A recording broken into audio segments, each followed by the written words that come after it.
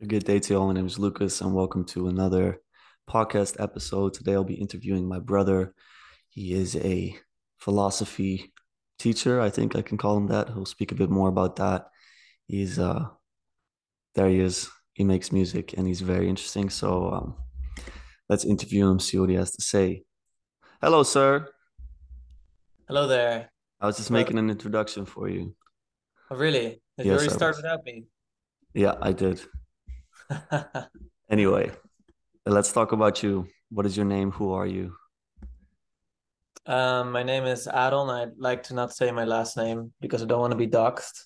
Um, but I know that everyone here knows your last name, so I guess that is filled already. I'm 26 years old. Um, I've been studying philosophy and now teaching philosophy.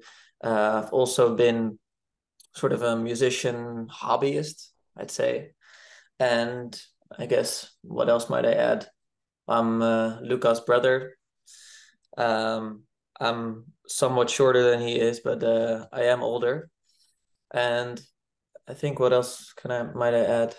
Now I'm currently residing in the Netherlands, where I've basically lived all my life, with the exception of having lived in Dublin for 1 year for that musician hobbyism that I was talking about. That's it. I think we can call it more than a hobby in your case. I think Aaron is a very good musician. And I think it also may be what gets you into the flow state, is it not? The more I play it, the more it does. Yeah. It's like, and then if I don't play it for a while, which sometimes happens nowadays, then it's more difficult to get into it. But if I then, but even then, it's very possible to get into the flow state. Yes, for sure. But Is also it, collective flow state if you play with other people, which is yeah, also very nice about it. Yeah. because you do perform quite a bit still. Because last week I saw you perform, and you have been performing over the years, let's say a little bit here Right. and there. Yeah. So you're That, keeping it that's fresh. that's correct. But I've also I think um, that when at some point I was thinking, okay, I should take this a bit more seriously Yeah. again because I had been taking it seriously for a while, kind of trying to perform every few weeks, if it even if it was like kind of a low key unpaid gig. So then I started performing at the restaurant where I was working in 2020, and I was like, okay, nice. So it's picking up again, and then COVID happened, and that's kind of like when okay, so now public performances are kind of well, it was just not going to happen. So I kind of dropped it again, and it became a hobby again. And now I'm sort of at this point, like, okay, COVID is over. I have no excuse, and now I'm trying to pick it up again by yeah, doing some performances here and there. That's true. Good. I think you can go very high pitch and also lower, which I really like. Because I was just listening to some of your performances online. You can find him, guys. Just Google his name. Um, and I really Please like don't that. like I'm like a baby there in those performances. But No, it's the anyway. best. It's really good. I really like it. Okay. So I want to talk a bit about your philosophy, how you got there, who you like as in terms of thinkers. And I think we can start at the start of your academic career, because I know you didn't start off with philosophy, pure philosophy, when you started university. So can you tell us a bit about how you got started? Yeah, it's kind of interesting, like because even philosophy was already an option during our secondary school. So friends of mine took philosophy, but I didn't. And it's not to say that I didn't find it interesting. I guess I was just really already going through a nihilistic phase at the time. Mm. Honestly, I didn't feel a lot of wonder for topic. So I just kind of picked whatever way I could find. Like you can sort of see my grades throughout secondary school. Like they start off this and they sort of slowly go here, which is why I still passed. It was fine, but if it would have started here, it would have been way worse. And which is kind of strange because I was also always known as the type of guy that was interested in having conversations with people. Um, and I think also and I think that dimension is also somewhat awakened by the fact that I at some point wandered off my religious orientation. So then and the reason for wandering it off wasn't so like oh, it's just boring. It's also like thinking like, well, does God really exist? So yeah, start asking those questions, so you're kind of attuned for it. And um, then I went to Dublin for a year, so I didn't really focus on philosophy at all. I mean, I had conversations with like a good friend of mine, for instance, Marnix. Like I always have very philosophical conversation with him, and I always did. So that always helped. And then indeed, I started after that year. I started doing university college, and that's liberal arts and sciences. And I'm mostly I know that that degree gets made fun of quite a lot, but for me it was perfect because I honestly did not know what I wanted to do, and you can very gradually find your way through, which is what I needed because I thought that kind of my strong suit was history. But I also knew that I'd kind of been doing economics, so I picked history and economics and kind of see, and I liked it for sure, especially history, economics not so much. And then in my second semester, I took philosophy, and I was pretty much sold. Or I was immediately hooked. Let me put it Hmm. that way. Um, Who sold you? especially who? What do you mean? Like who hooked me, or what hooked me, or Well, I guess the question could be answered with a name of a professor or a name of a philosopher or the yeah. format. I don't know. Well, so it's interesting. Like I think at this point I was really my faith in my faith was close to, no, I shouldn't say non-existent, but it was very passive. So I wasn't interested um, in questions surrounding Christianity and such. But I had a professor, David Aiken is his name. I think there might be some videos of his up on YouTube as well. But think he's an amazing professor. He's probably my favorite professor in my life. But he probably grew up in a fundamentalist Christian environment in America. I'm not sure, at least like very strict.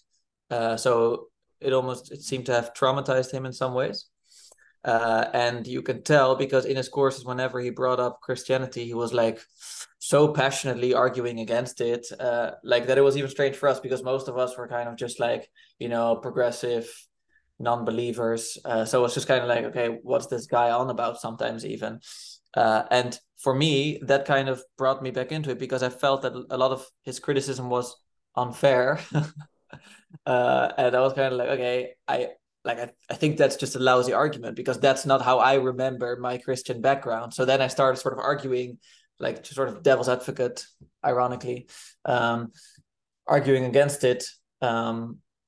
So I think he really sparked my interest because then I started revisiting all these questions in surrounding religious topics from a more philosophical perspective. And then especially, I think when I read Nietzsche, I thought that was very fascinating. But to be fair, in your first year, you can you don't really read. Like even if you read, you don't really Yeah, read them. Yeah. I hear you. So I think I discovered Nietzsche only later, even though I started reading him then, Okay. Yeah. So who was Friedrich Nietzsche? Should I introduce like the person? You can introduce him a little bit. Like we don't have to speak about him for a long time, but I think it's important to your Yeah. work and who you speak about. Well, Nietzsche is a very interesting thinker. He was born in 1844 in Rücken in Germany, and um, it was a very interesting time because this was at a time when philosophy kind of didn't have, like, philosophy had sort of slowly been building up in the centuries before, and you could kind of tell that philosophers are responding to each other. And he was kind of at this time where it was kind of unclear. So he was born in this more romantic period of philosophy, but the romanticism was much more interested in art and poetry, which is also why later on in his life he really became a strong devotee of Richard Wagner, the great composer. Kind of became almost like a father figure for him, and then later turned on him because, well, that's I don't need to go into that now. He was But his you can tell god. that, yeah, well, that's correct. You've probably read, at least that's what someone says of, It was in your thesis, yeah. yeah, that indeed a close contact of his says like, oh, he was so happy when he could visit Wagner, like going to his God every Sunday, which I Yeah. thought was kind of ironic because at that point, well, I should indeed add, like Nietzsche was born in a very devout, religious Lutheran family, born to a Lutheran pastor. His father unfortunately passed away very quickly. And Nietzsche himself was a very devout little Christian boy. He was called the little pastor by some of his environment, and you can tell that, like, there's still some writings from him back then, and it's filled with the, like, just belief and faith in God. Yeah. And I think at some point he became, like, he was just so incredibly smart, so incredibly intelligent, that he found out rather quickly that that belief in God that he had was too weak for a criticism. So he started criticizing it sort of right away. And the question is, like, is that because of Christianity in general, or is that because of his specific belief in Christianity at the time, because of the Christianity that characterized the era that he was living in? So then indeed, like, he started,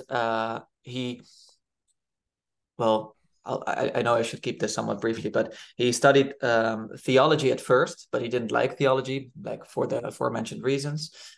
So then he sort of put off all these ideas of wanting to become a pastor, and then he became a philologian. So philosophy is love of wisdom, philology is love of sort of the word. So he became very much interested in the etymology of words, and reading a lot of classical stuff. So reading Plato and Aristotle, but more for the philological aspects, not so much the philosophical aspects, which is why his first book was kind of a philological work, but the main philologists were like, okay, what is this guy on about? Like, it seems so completely different than everything else. So he got roasted in the reviews back then, whereas even like now people think it's one of his best or most interesting works, like an early work, but still, like, very interesting.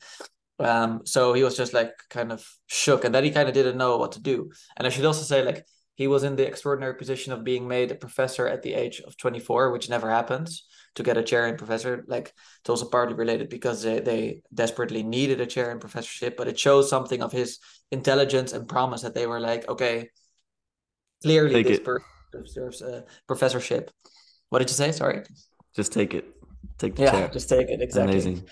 And yeah, he continued writing his philosophical works, but also having a very terrible health. So therefore, at some point, he left the university. He was writing by himself. Where he could, and he needed to travel in between places because of his ill health. He sometimes the level of oxygen, like, or the air quality was better this time of year in the Swiss Alps. So then he would move there, and then to the Italian mountains. So he would kind of be moving in between, which also kind of shows even though he was a German, he was never really, at some point, like, he just didn't feel German anymore. He was kind of just wandering around through Europe and living in different places and not really identifying with his German heritage anymore.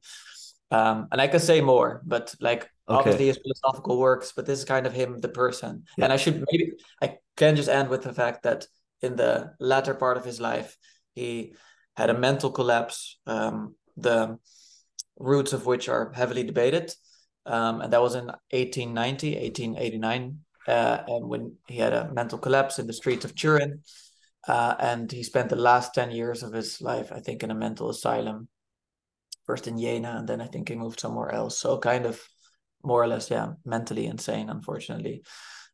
So very tragic ending to a very interesting life. Yeah. What about him sparked such an interest for you? Because you clearly you spent so much time reading him. You spent your thesis writing about him. Why? Why Nietzsche? Yeah, it's interesting. So I should note that even during my bachelor's, I still thought of myself as an historian throughout most of the time. I first started looking for history masters.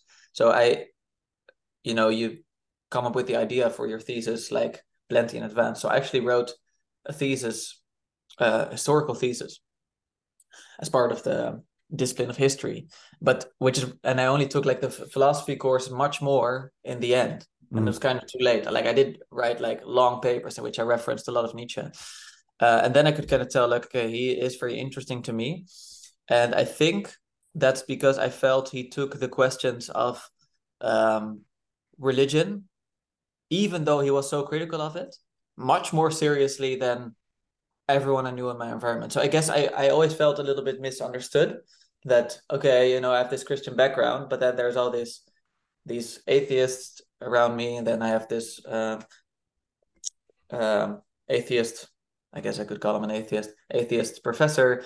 And it seems in some ways, well, I shouldn't say that about the atheist professor, but at least about the environment, like they don't know what they're talking about when they're criticizing Christianity. Like they have no clue, and they also don't know the gravity of what they're talking about. So it's not just that they don't get it intellectually, but also like, okay, like you can tell that there's sometimes performative contradictions where they care about the sovereignty of each individual and the individual rights, but then they're like, yeah, but Christianity, that's kind of bullshit, and obviously people don't have a soul. And so and I found that very difficult, that I could tell, like, okay, I cannot really have a conversation with them because they're not taking their atheism to its logical conclusion. But Nietzsche was, like, Nietzsche was very interested in, like, what happens if we take atheism to its logical conclusion.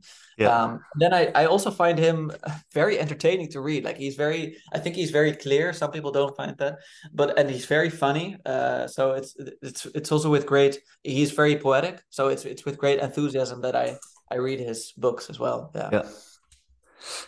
I think that a lot of people, when they hear the name Nietzsche, they think about the God is dead quote. So they think about him as maybe an atheist, and they think about him as the father of postmodernism. Mm-hmm. Um, I presume that you think both statements are kind of false. Or would you I think say, both statements are true. really? Yeah, but like both are true, and like that's the thing. Like that's a tiny truth of Nietzsche. So I don't like people that reduce Nietzsche to one of the two statements. But both are true in some ways. In But some ways, yeah. but maybe you should expand a little bit on your question, because then I can answer more. Well, I think most people know him for this quote, like God is dead. And then, so Yeah. basically, the way, like, if I think about my superficial understanding that I had before I read any of your work, or anyone that ever had anything to say about Nietzsche, I was like, okay, so he kind of figured out Mm-hmm. that that God doesn't exist, like Right. someone's like, oh, the emperor wears no clothes Yeah, yeah, type yeah. of deal. Whereas I think Yeah, of the situation is much more nuanced. And I think you also mentioned that course. he says God is dead and we killed him. We all Yeah, did. yeah. And so what does that mean? What does it mean that we killed him? What does he mean by that? Yeah. So I think he's trying to point us much more in the direction of what does that mean that we are now actively killing God. I think he would add to that, like the Christians that were at least like the intellectual sort of more upper Sure. class Christians, like the intellectual Christians, they were also killing God in some ways. And that's a tough statement. So he means, like, okay, what does that mean? And why indeed did he not simply say something like God does not exist? Because that was normal at the time. Like there were several philosophers before him who had debated the existence of God, um, especially quite recently before him. So people like Kant and Hume, they'd all really come up with kind of interesting arguments against the existence of God. But he was not interested in those arguments disproving God's existence, but he did want to say that indeed we were killing God, and therefore God is dead. And God is dead means something like, okay, the societal influence that the idea of God is exerting has radically declined. And that's kind of interesting because that societal influence has been so stable for a couple of thousand years. Surely it transforms, like the idea transforms. You can even see, if you read the Bible, that the idea of God sort of transforms from Yeah. the Old Testament to the new one, which is not to say that one of them is less valuable. I'm just saying, like, it transforms clearly.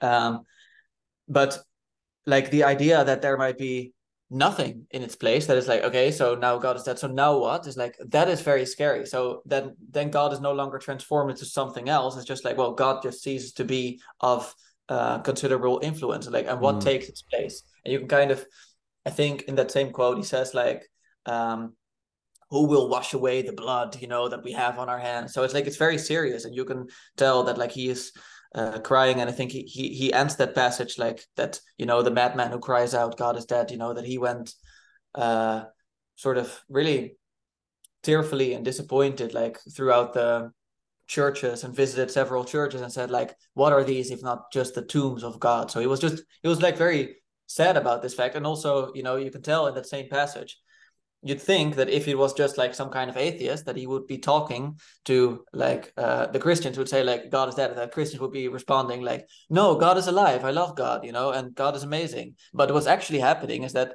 it says quite specifically, there were many of those standing around him that were not believing in God, and they ridiculed him like, oh, where has God gone? Has he hidden? Like, has he started hiding like a child? So basically, it's he's trying to say, at least in that passage, that it's the atheists that are not taking seriously what it would mean would the influence of the idea of God radically fade away. So therefore, I think it is much more promising for this context in this little corner of the internet to bring up someone like Nietzsche, because you know, like you get to grapple with the idea, like how important is the idea of Christianity, as Yeah. opposed to indeed like you know a logical existence for a logical proof for God's existence or against it. Yeah. Yeah. Interesting. Okay. Because I think Nietzsche could always be associated as well with trying to respond to the meaning crisis, I think. Because Yeah. Vicky does speak about it. I think most people listening will probably be familiar with the meaning crisis, but it's Mm-hmm. it speaks for itself, basically what it means. We have a crisis in meaning. People are depressed, people are they lack meaning in their lives. They feel like things don't matter as much, and a lot of people think this is a consequence of looking at the world in a materialistic way, in a mechanistic way. We are simply specks in an infinite sea of time, let's say. And reading your work on Nietzsche really does spike a lot of interest in me. And I think that he tried to answer the meaning crisis. But according to Vervaeke, from what I understand, he kind of doesn't offer a solution. Would you agree with that statement? I think he tries to prepare the way for offering a solution. And in that sense, I tend to disagree with takes of Peterson and also Vervaeke that seem to say that Nietzsche is already offering a solution, because he's really saying like, okay, given the fact that we've seen that our ways of handling these questions of meaning have changed during history, then technically it should be possible for us to do so in the future again. But he's very clear that that's like in the future. He's not saying like, okay, so therefore I can now, you know, like well, something like Peterson says, like I can just create my own values. Like for him, it's an like his last final project was going to be called the Umwertung aller Werte. So that's like the it's the how should I say it? It's often translated as the transvaluation of all values, because it's originally been translated as the revaluation of all values. So that sounds like, okay, we're just going to revalue it, but transvaluation is already closer to what it means. It's like in Dutch we would say omwaardering. So it's like, you know, we appreciate these values in a certain way. We value them in a kind of way, and he's saying like, yeah, we have to work with that, but we need to sort of try to kind of transvalue or omwaarderen, like in a certain direction, because he knew that you can't just simply like, okay, let's just give a new meaning to it. Like that's way too simple. And that's so I'd say like he is much more interested in preparing the way for a possible response, and that might still be lacking. So you know, like it might still have its problems, but he was, I think, not yet able to respond adequately to the meaning crisis in his time. Yeah, Do you think he I'm not did? sure if that answers your question. Well, do you think he did pave the way for something? And is that something now already ready to be here, or do you think he shouldn't have tried at all? Do you think that that's kind of an illusion that you can fix it in this way? What do you think yourself? I think what's one of his main contributions is certainly that he emphasized the psychological aspect. So that means that he's much more interested, like, okay, super nice, this very conscious narrative that you might have running on, you know, either the balance or imbalance of the world, but sort of what is actually going on deep down, and how are you actually really living your life, and what does that say about you? Are you actually living a healthy life in some ways? And by doing that, he shifted the discussion away from purely rational argumentation, you know, like, okay, your argument is better than mine, so therefore I guess you're right, and much more into like, okay, let's see how these actually sort of play out. And I think that's very useful, because that paves the way for people like Freud and people like Jung eventually, and then people like Peterson and Vervaeke, like who are then able to sort of say like, okay, what is actually going on? What's actually happening if we look at someone's whole being, as opposed to simply what they say they think, you know? So I think in that sense, he is very, in a very useful manner, providing a ways of understanding meaninglessness that goes far deeper than simply the statement, oh, nothing exists or everything is meaningless. He's more interested in, okay, what does that mean? Does that lead to a positive, vibrant existence, or does that lead to a negative totalitarianism, or to indeed a nihilism that is very destructive and can lead to suicide? So he's very interested in like, where would beliefs lead you eventually? And I'd also say that like there are some hints of this in his work. Is that there's a hypothesis that precisely like that he criticized Christianity so much, precisely to strengthen it. And I think that's kind of one of the elements in my thesis, because he really believed that Christianity had become pathetic. And there's just these thoughts that he's playing with, like maybe, if we challenge it so much, it will have the chance to become strong again. So in that sense, I also think he paved the way, because I think and this of yourself, we all know this is like, if we want to improve a part of ourselves, we need to let another part of ourselves die.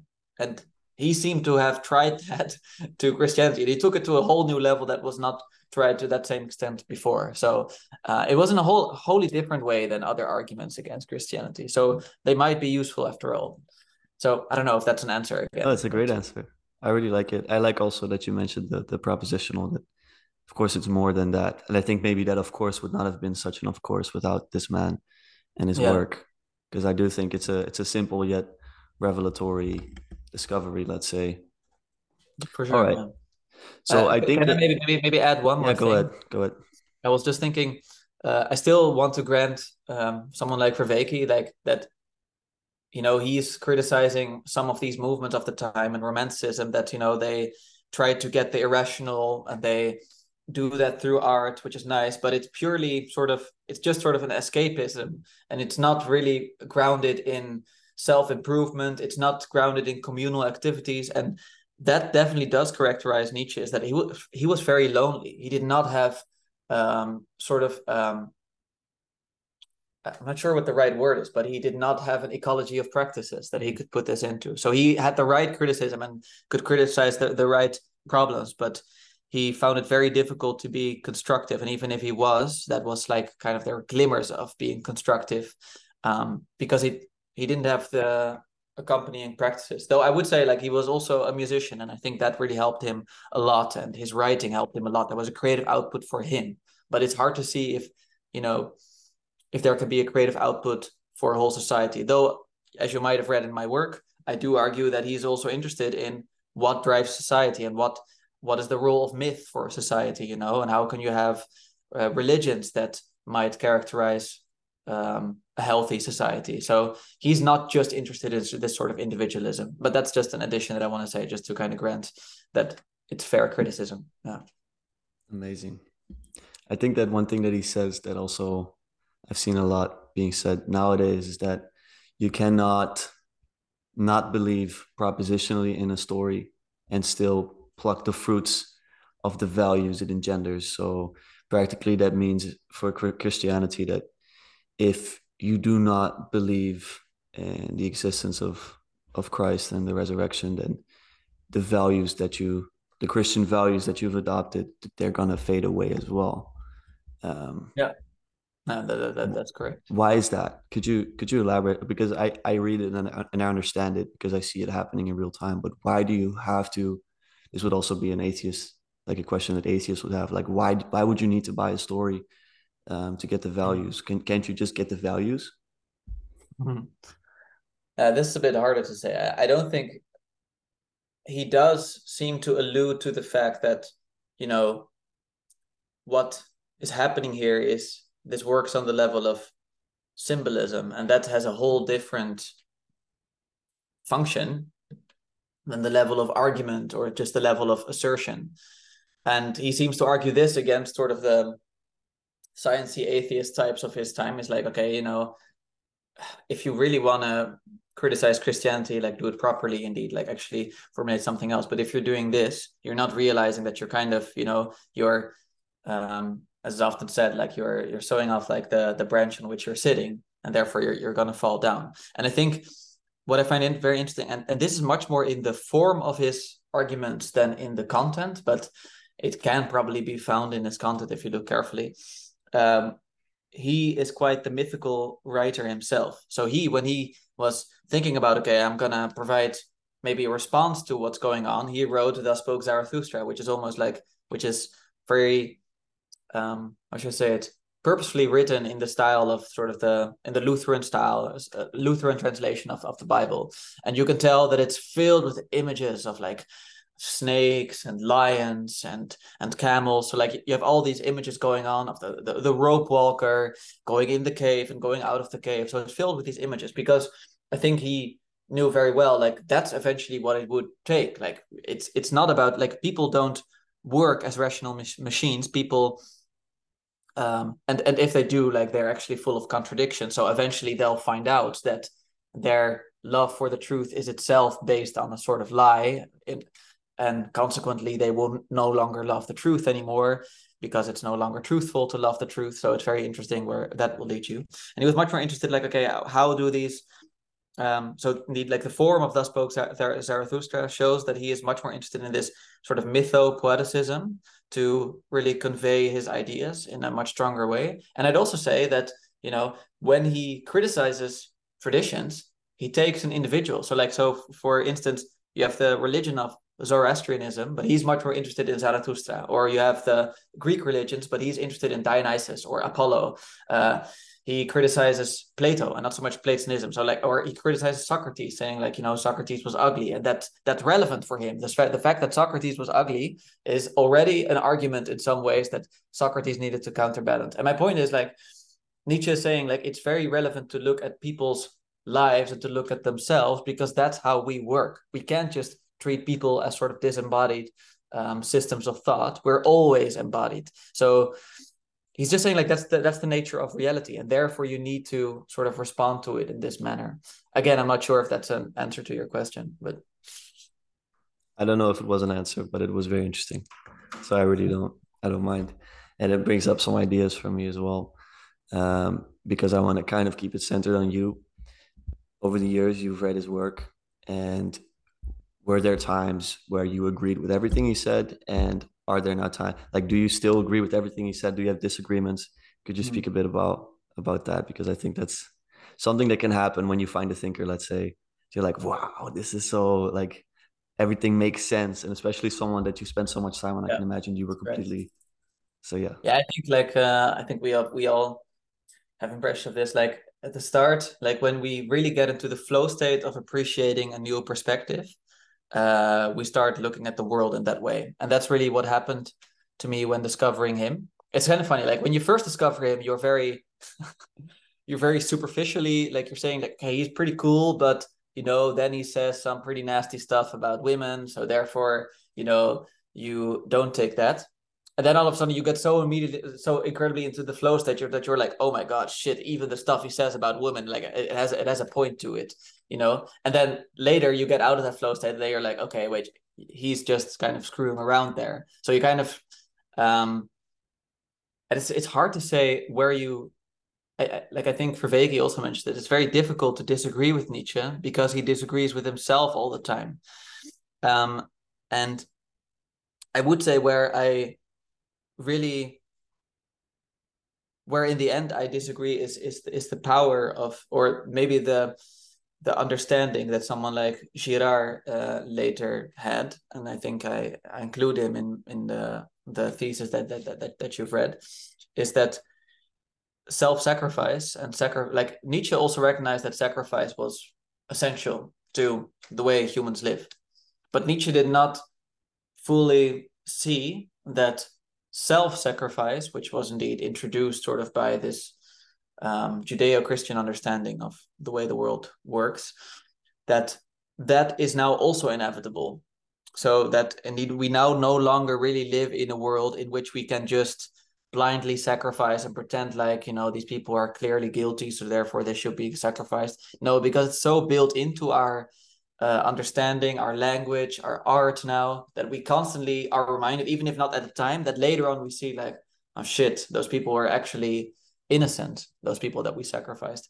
And this is something that obviously pained him a great deal, because you can see that that can lead to martyrdom, that people are like, oh, just sacrifice me, like I'm okay with being weak, I don't mind not strengthening myself. And so he was concerned about that because he thought it could lead to a certain type of unhealthy behavior. But at the same time, I don't think he fully saw the extent to which it was necessary to make it a part of your own life.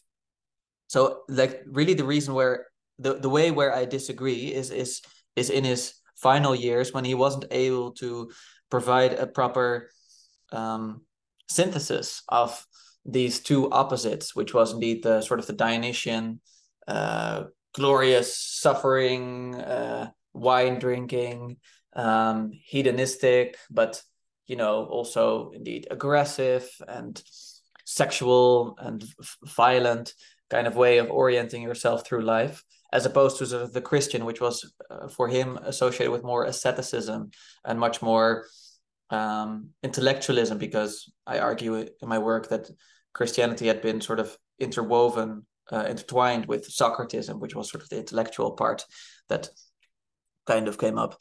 And sort of now trying to get back to your question is, I think he was like, those became so irreconcilable for him, but he knew that that part was part of him, that he ended up denying himself, and he makes that explicit. Like he says, self-denier, like self-knower, and he was aware of that, but he couldn't deal with it. So I think my criticism is much more indeed with, like, obviously I have superficial criticisms, like, okay, I think it's quite ridiculous sometimes, or quite offensive, the stuff that he says about certain groups of people. I think sometimes his criticism is a bit, it's funny, but it's not actually hitting the mark. I think his criticism of Plato is very simplistic in some ways, because he treats it as a system of ideas as much, and much less as an embodied philosophy. But I mean, having said all that, I also know what he's trying to do. Like he's trying to sort of get you out of your sort of modal seriousness and really like change your understanding. So I don't take him too seriously there. But where I do take him seriously is the way in which he lived his own life, which in many ways I can respect, but also see where it inevitably had a downfall at the end, which led to his own, which at least contributed, let me put it that way, to his own mental collapse. And there I would have liked to have seen a stronger effort to synthesize, as opposed to indeed keep them so separate and be constantly so tense, in between those two opposites. Yeah. Thank you. Thank you for answering. I think it's very enlightening, and I do see a lot of that the disagreements with himself. I think that may also be what's so appealing about him, because I think it's very easy to dismiss someone when you can clearly see, like, okay, this is pretty simple. Like sometimes I feel like we define philosophers based on what they got wrong, and I think maybe that can be a strength of his. Yeah, that's correct. Yeah. And I mean, like, maybe some people were surprised, for instance, that I didn't say disagreement with anti-Semitism, but I just want to say, like, okay, I don't I don't address that because he wasn't an anti-Semite. Like he was very much against anti-Semitism. So I'm not talking about the more superficial stuff. Yeah. And if you do want to talk about that, like we can talk about No, that. no, But he that's all right. very much against anti-Semites in his time.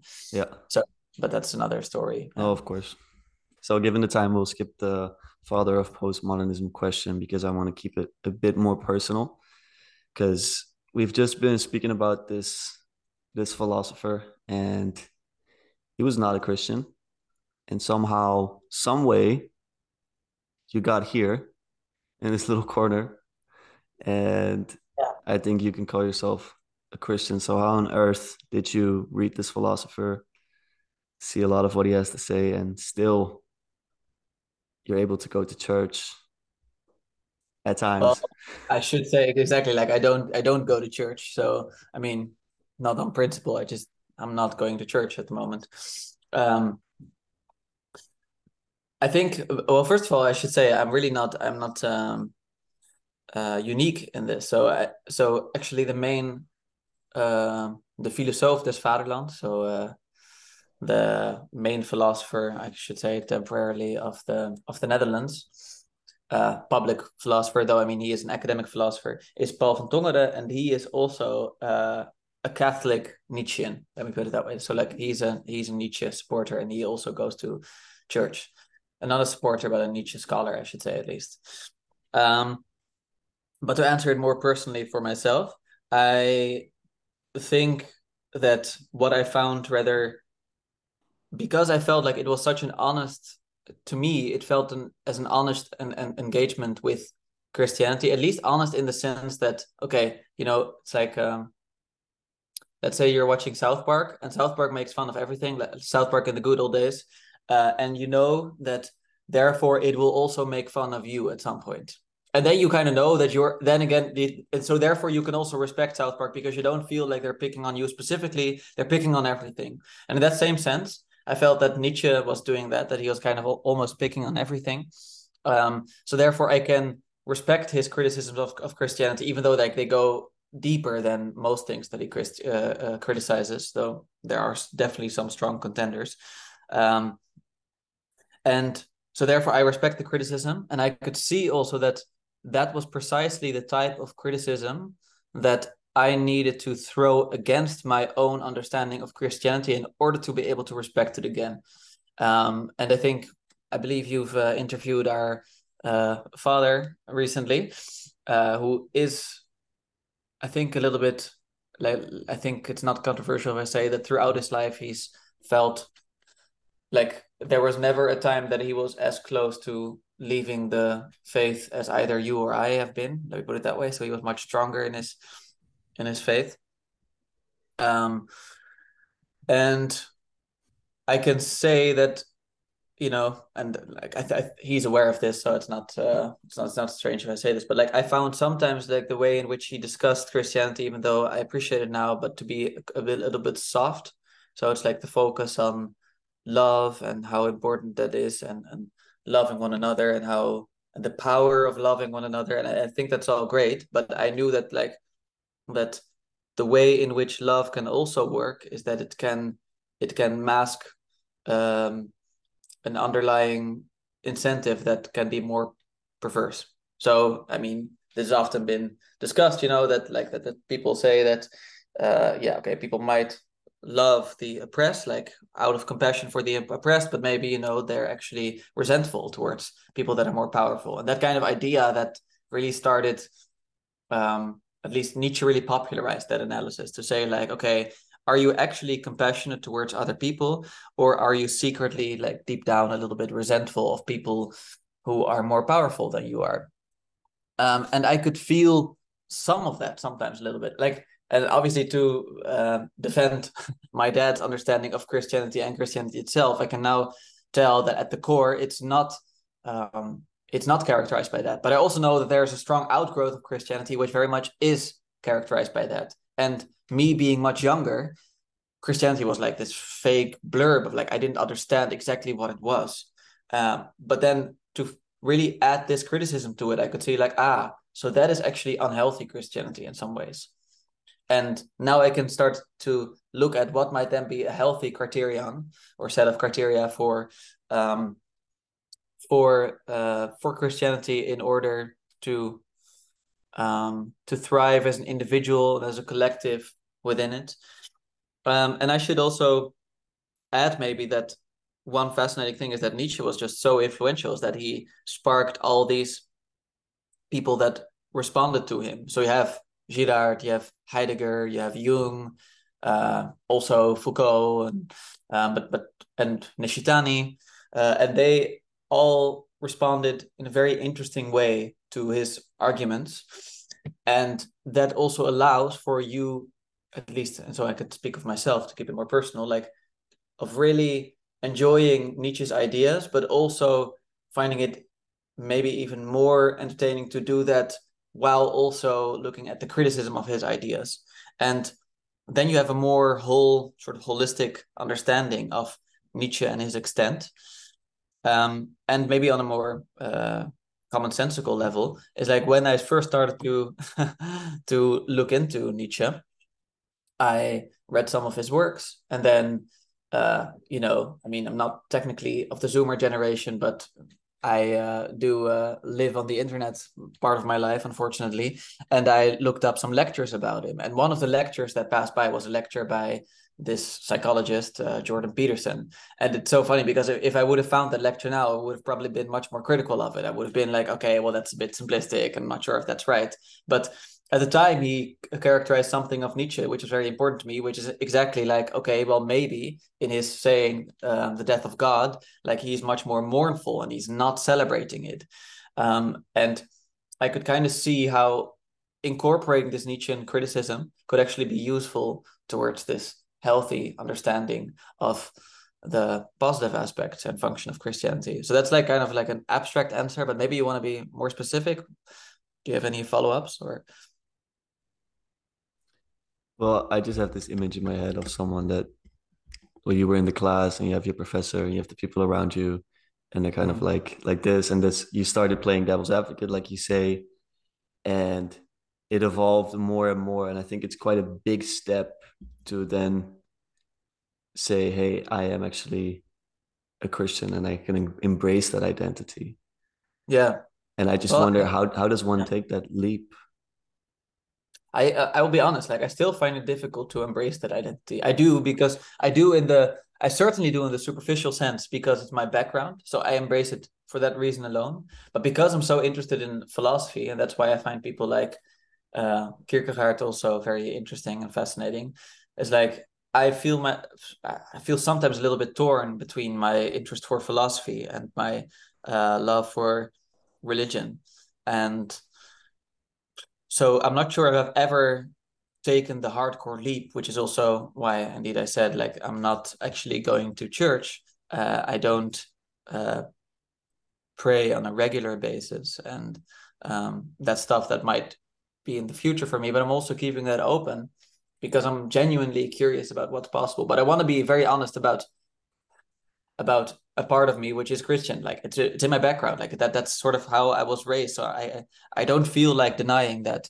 But still, to maybe answer your question a bit more in the direction that you're interested in, is I think my I could say that my interest in philosophy was characterized by this love of truth, but really truth in the not just the propositional sense, but actually, yeah, in the way that someone like Jesus might say, like, I'm the way, the truth, and the life. That truth is like can be embodied and can be a living philosophy. So trying to understand what is truth then.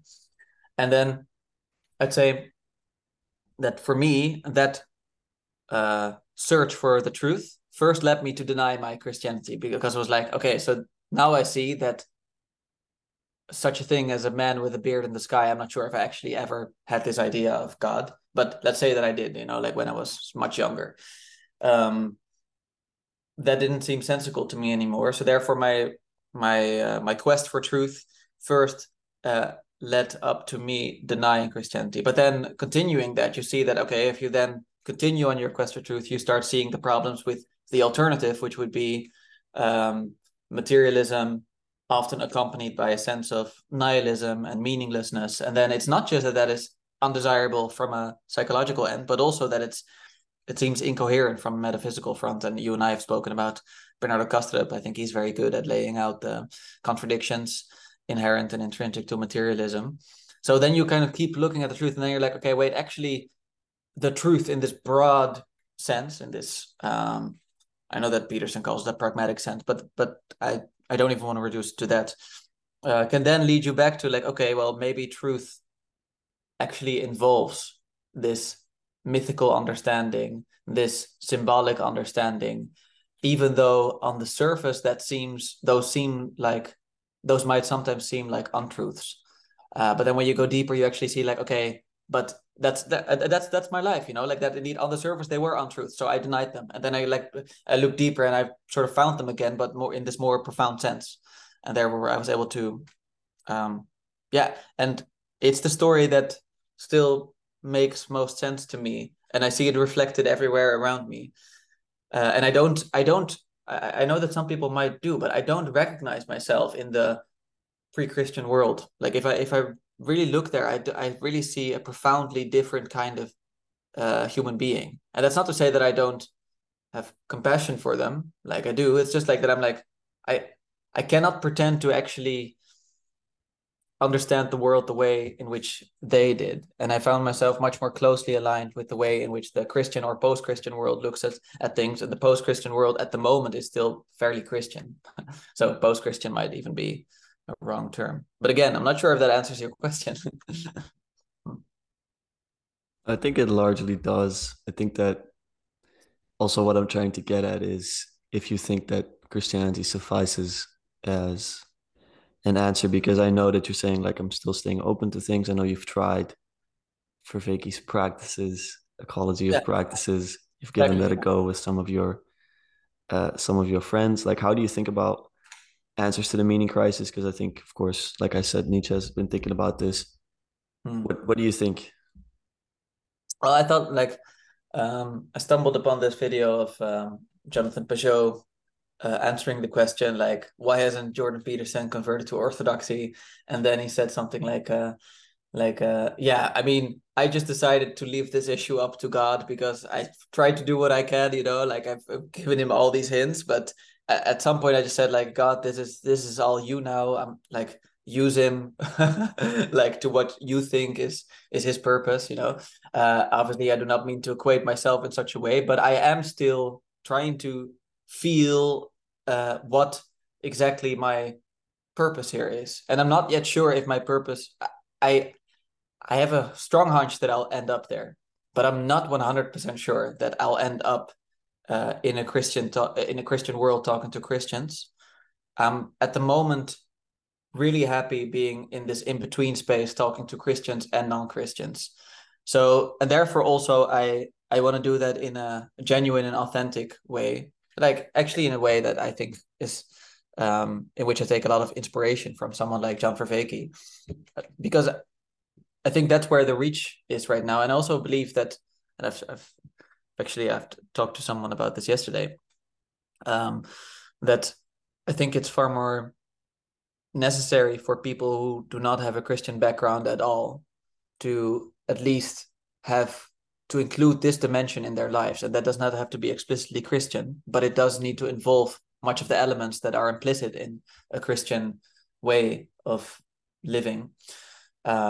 So therefore, I'm more interested also in talking to them, and also just like for the blunt fact that most of my friends are unbelievers. So like I find myself, and the Netherlands is a very secularized country, so I find myself in a non-Christian environment, and I find this corner very valuable. But I do also want to be authentic to my surrounding. Yeah. That's very good. I didn't know that you had these. I don't know if I should call them doubts, but that you're still figuring it out, because I never thought about you as a Peterson in between space. So that's actually very interesting to hear. Well, like I'm not a scientific person. I wouldn't say he's a scientific person, but he's definitely scientific.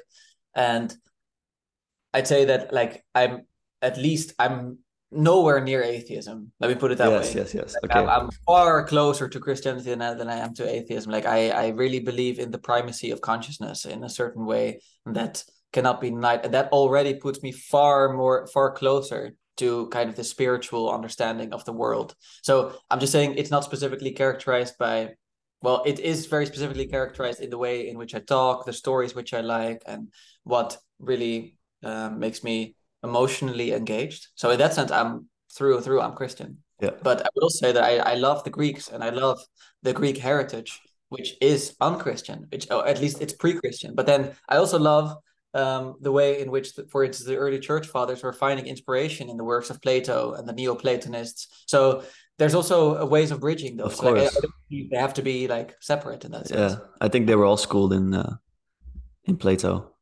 Yeah, the early and church fathers. Like it I was mean, the you should ask education. our dad, but some would say that someone like Paul was also schooled in Platonic thought. Yeah. I think you So, mentioned that in your work as well.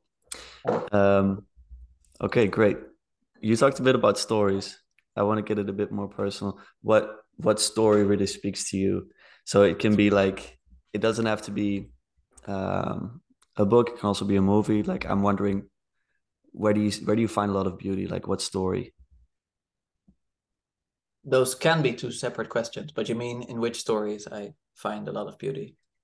Yeah, you can Like, name one. Like do you have a favorite story outside of the story of Christ? I think my partner also knows this. Like we've watched the Lord of the Rings together, so I like Tolkien's works a lot. But I'll also be honest, like I've only discovered avid reading someone more recently, like like recently, I'm just saying like later on in my life. So I was never like a bookworm that I read a lot of books when I was younger. So I didn't read these books when I was younger. And I would say what else might I add? I think that that's a good answer for now, Lord of the Lord of Rings. the But there's Rings. more. You know that I really love stories and I love good books. But I like how they sort of are able to supplement one another. And I think the nice thing about something like Lord of the Rings is that it has everything. So like I think maybe you even brought this up, or my dad brought this up with you in conversation.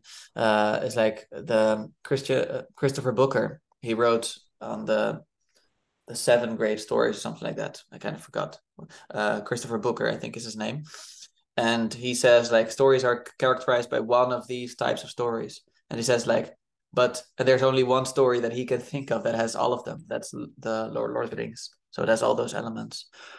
So it's just very powerful. Yeah, and it's also Christian, but that's a byproduct. Yeah. Interesting. I heard once that Tolkien himself tried to deny this a little bit Hmm. because I had a friend of mine, he was very much atheistic, speaking Yeah. about how he actually is just a blob of matter. And and he was speaking about Tolkien. He's like, yeah, he himself didn't even embrace that. But I think that some of these artists, they don't know it, but it's still so heavily influenced that you almost can't deny the I'm link. curious to see what he was talking about then. Like I'm not maybe sure. Tolkien said something to the extent of like it wasn't just a Christian story, but Yeah. it's quite clear that it's filled with Christian influence. That Tolkien was a religious individual. So Okay. yeah, Thank but you. who knows? Do you think you are right now you're doing what you were made to do? Mm, I think I'm still discovering that, but I'm also not way off track. You're So teaching philosophy now as yeah, a you like this, you enjoy this. yeah, I like it a lot. Yeah, I I think it's an honor in some ways to be the how should I say it, the vessel for ideas and insights of people that are far wiser than us for like and that span the past 3,000 years. That's Mm, amazing that you get to so which is and it's both I should say it works in both ways because you can feel somewhat satisfied with yourself if you do a successful explanation of something, but you're also immediately humbled because you're aware like these are not my ideas. So sometimes you see this spark in the eyes of a student, and that's really useful. But then you could also tell like, okay, so I communicated it successfully, so I did my part, but also the idea landed mm, in their minds, you know. So yeah, that's beautiful. Now to yeah, put a bit of a Lex Fridman on you. I'm not gonna ask what's the meaning of life, but I'm gonna ask what gives you meaning in life. Because I remember he asked for Vaki and he was like, "This is not a good question." So, yeah. what brings you meaning in life? Um, I'd say I'm really interested uh in collective flow states, but even that sounds a little bit fetishizing. Like, oh, you know, just looking, let's all do drugs together and get into a collective flow state. Like, but I do mean it in the sense that it's that at the same time it's ethically and personally transformative. And I would also say that part of it is really recognition. So I want and at least that's what I've noticed in my own life. Like I find a lot of meaning when I feel recognized and seen, but the irony of that is that I don't want to be just recognized or seen as who I am, but also, like what's underlying that. So like, let's say the common humanity. So when you're entering through collective flow with someone else, you both see them in their individuality and in the thing that binds you together. And that's really the part that I would say gives a lot of meaning to my life. But it's also indeed, at least over the last few years, and it's really related to this, is trying to find it outside of your own um, narrow-minded interests and really try to see, okay, how can I find meaning? Like I know that Peterson says something like, by taking up responsibility, and that can certainly be a very useful way.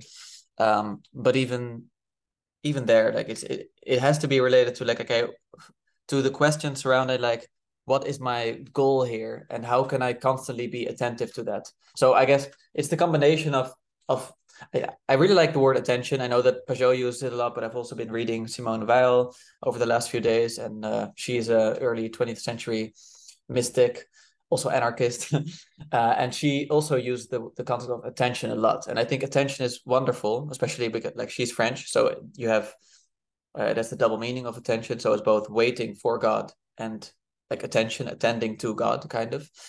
And I really like that notion because it has this.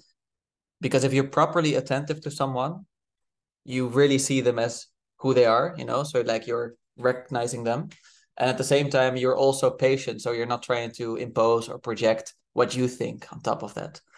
So I would say maybe in proper attention, which is then bound up with recognition, which is then bound up with personal transformation and kind of a deep love and beauty and goodness that you find, and truth that you find shining through it.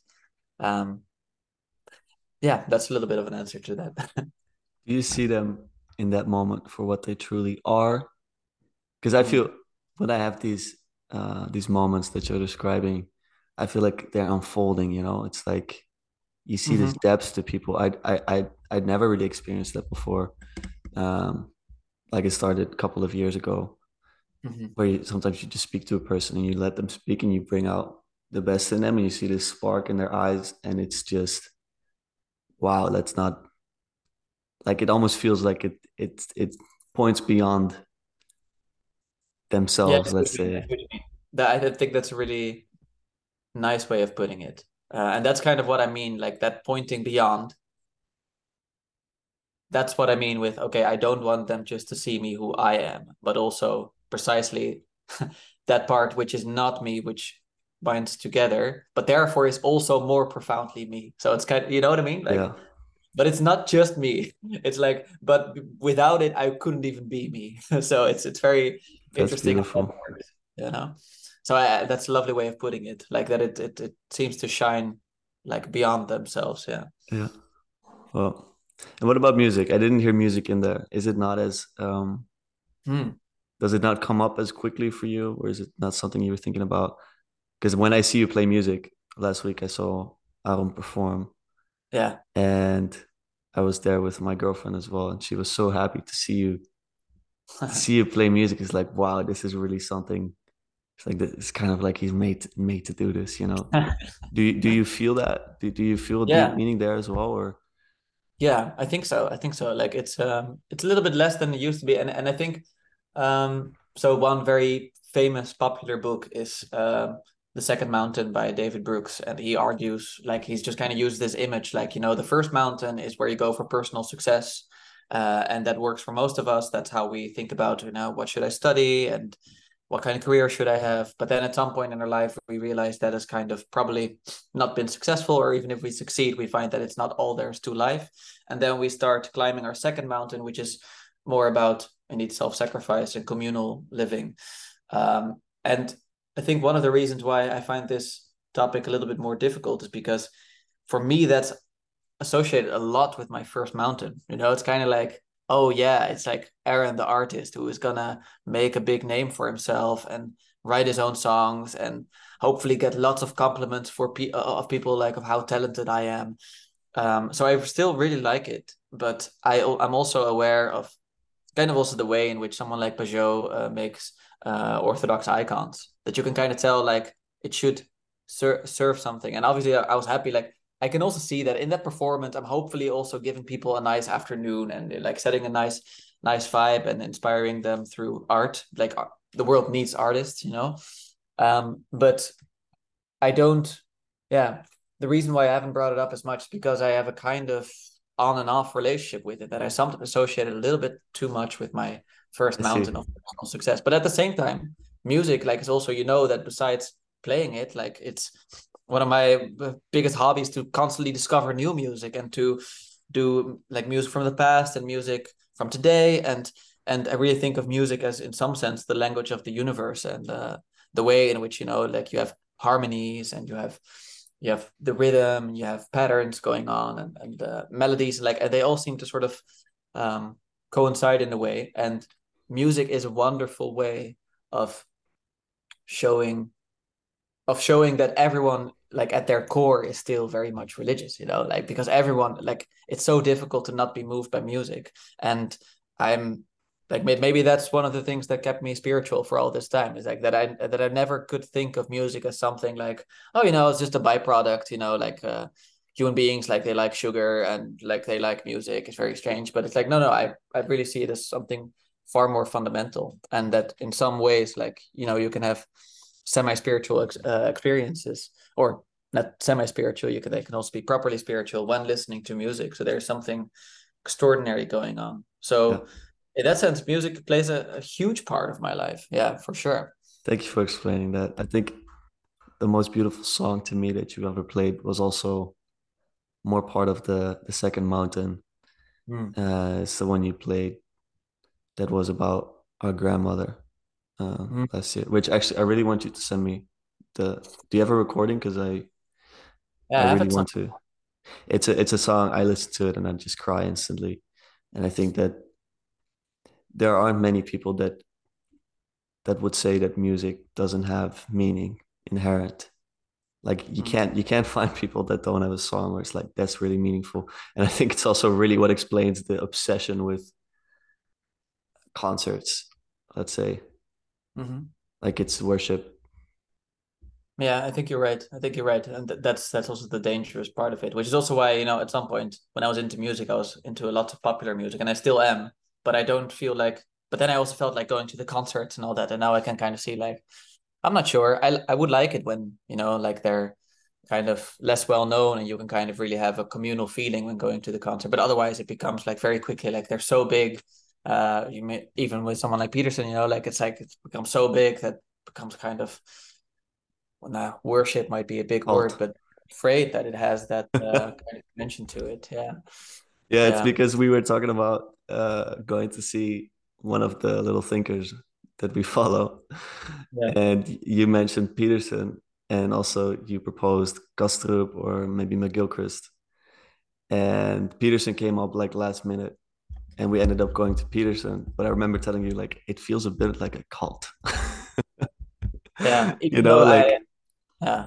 it's a But bit. also, like, they're so different, right? Like, all the people Yes, there yes, are so incredibly it's different true. from one another. So at the same time that it feels a cult, you feel like all of them are like profoundly disconnected, and also in a negative sense, you can kind of tell, like, what the fuck are these people? You know, like, they're just kind of like connecting to one another, like, Yeah, and just going home and not really talking to one another anymore, and just kind of going back to their YouTube holes and, you know, listening to them.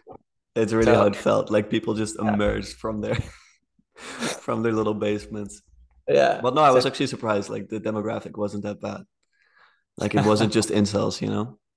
No, no, that's correct. Okay. So, Aaron, do you fear death? Mm, barely. I don't think so. Like, I rarely have this moment of actually fearing death, but then, like, sometimes I remember, like, when I was, for instance, like when you have a really bad fever or something like that, and then sometimes, you know, or like, or a very bad case of the flu, and you start coughing and you cough so much that you're like, you're barely able to breathe, and then you have this moment of like, wait, am I gonna die? Especially when it's like at night and you're like half dreaming, Oh half yeah, asleep. that sleepy self is Yeah, completely just irrational. yeah, You know, exactly. it's so dangerous.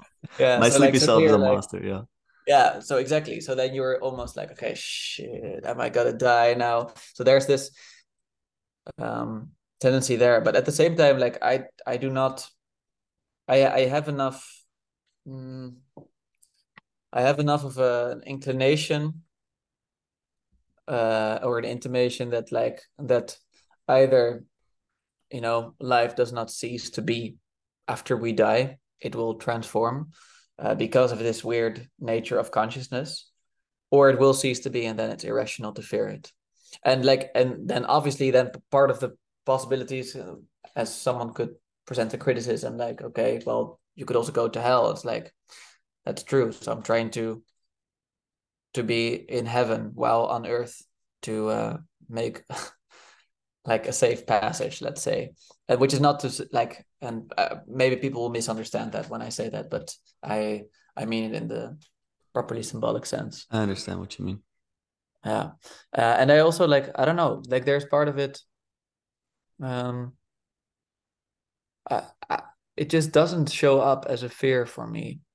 It's kind of strange, though. I am at the same time aware that as things are getting more serious between me and my girlfriend, like I want to be there for her. Like I could tell, like we're building up something here, and we're dreaming of a family at some point, and of marriage, and really creating something together. So I much more mourn that which would be lost then, as opposed to the actual process of dying itself. Though it's hard to say because maybe that will return once I'll be dead sick at some point again. Yeah, So I think you'll also really be in the body. You know, yeah, like it's very hard to realize your soul, your spirit when you're in sickness, yeah, which I think why it makes it that much more admirable that people in those situations sometimes still transcend their yeah, pain. yeah, No, absolutely. I remembered when I was single and not in a relationship, not a lot of connections, not a lot of friends. I really felt like I could die and it would really be okay. And now I'm like, no, you can't. Like, stop going yeah. through that red light all the time. Like you really can't. It's a responsibility almost to be a bit more cautious. Yeah, I But see what yeah, you I mean. feel what you I mean. might have something similar that you just like that I had these moments like I could die now and it would be okay. And then later on you realize that was actually really selfish. It's so strange. Like that Yeah, thought of like actually, being able to living a happy death, like that's actually a very selfish thought, even though you think like, wow, it's so selfless because I don't care about dying. It's like, well, maybe that's selfish, maybe you should think about who yeah, you'd hurt when you would die. So yeah. yeah, maybe it was at the time. No, I mean like that's just what it feels like for me that like that I wasn't properly taken into account. Yeah, And no, absolutely. if I can open up and like a bit more vulnerably, like I've also gone through a time of my life in which I was not so happy. I wouldn't say I'm like crazy happy now, but I can definitely not complain. And at that time, I really like, well, yeah, I was going through a nihilistic time and feeling fairly depressed. And I mean, I never got close to it, but then when you think about, would it really be so bad if I wasn't alive? So you start thinking those things. And I think honestly, like that, yeah, you start running through like people in the family, and I was like, okay, I think my parents, like obviously they would be devastated, but they could manage, and I think it went all the way up to like someone like our youngest brother, Isaac, where I was really like, oh man, I can't do that to him, like that's just awful. And that's really so I should have stopped at the first question, like realize like obviously it would be super selfish and it would be hurtful to everyone, and I'm underestimating how terrible it would be. But I really needed sort of that understanding.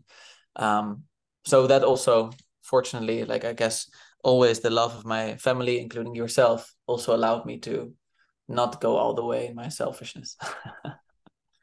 Yeah. Thank you for sharing. That's I don't think that's easy to share, but it's beautiful to hear. I think that the family is such an important part in this. Um, Mhm. responsibility and meaning and wanting to live on. That's something forward. Well, and I wanna thank you, and I want to wrap up with mentioning a bit about what you're gonna do in October. Yeah, This is a small channel, so not a lot of people hear it, but I thought why not mention it? So especially let's say that you're one of Luca's German subscribers. In October, it will happen from the 27th until the 29th of October. Will be I'll be part of a festival called the Breakwater Festival. It's based on this idea of kind of what I've tried to, like the spirit of which I've tried to express throughout this conversation, which is this interest in bringing religious and non-religious people together. So it's based on this idea of, breakwater or the estuary, kind of where sweet and salt water meet and create fertile ground for indeed, well, who knows. And I'll be speaking a lot more about Nietzsche there. And there will be other speakers too. So Paul van der Klei from this little corner of the internet, Andrea with the banks as well. So if you're interested in any of the subject matters that Lucas talks about, but also want to maybe leave the screen and maybe join other people in discussing these matters, then I think we add a link in the description of like to the yeah, okay, good. yeah, absolutely. Then you can visit that website and book your tickets if you like. Right. Thank you, sir. It's been a pleasure. We'll probably see a bit more of this man right here. I hope he starts his channel at some point. I think he's gonna have some fruitful conversations. So I hope thank so you. too. I'll see. All Okay. right. Bye, brother. I do love you. I love you too, All right. man.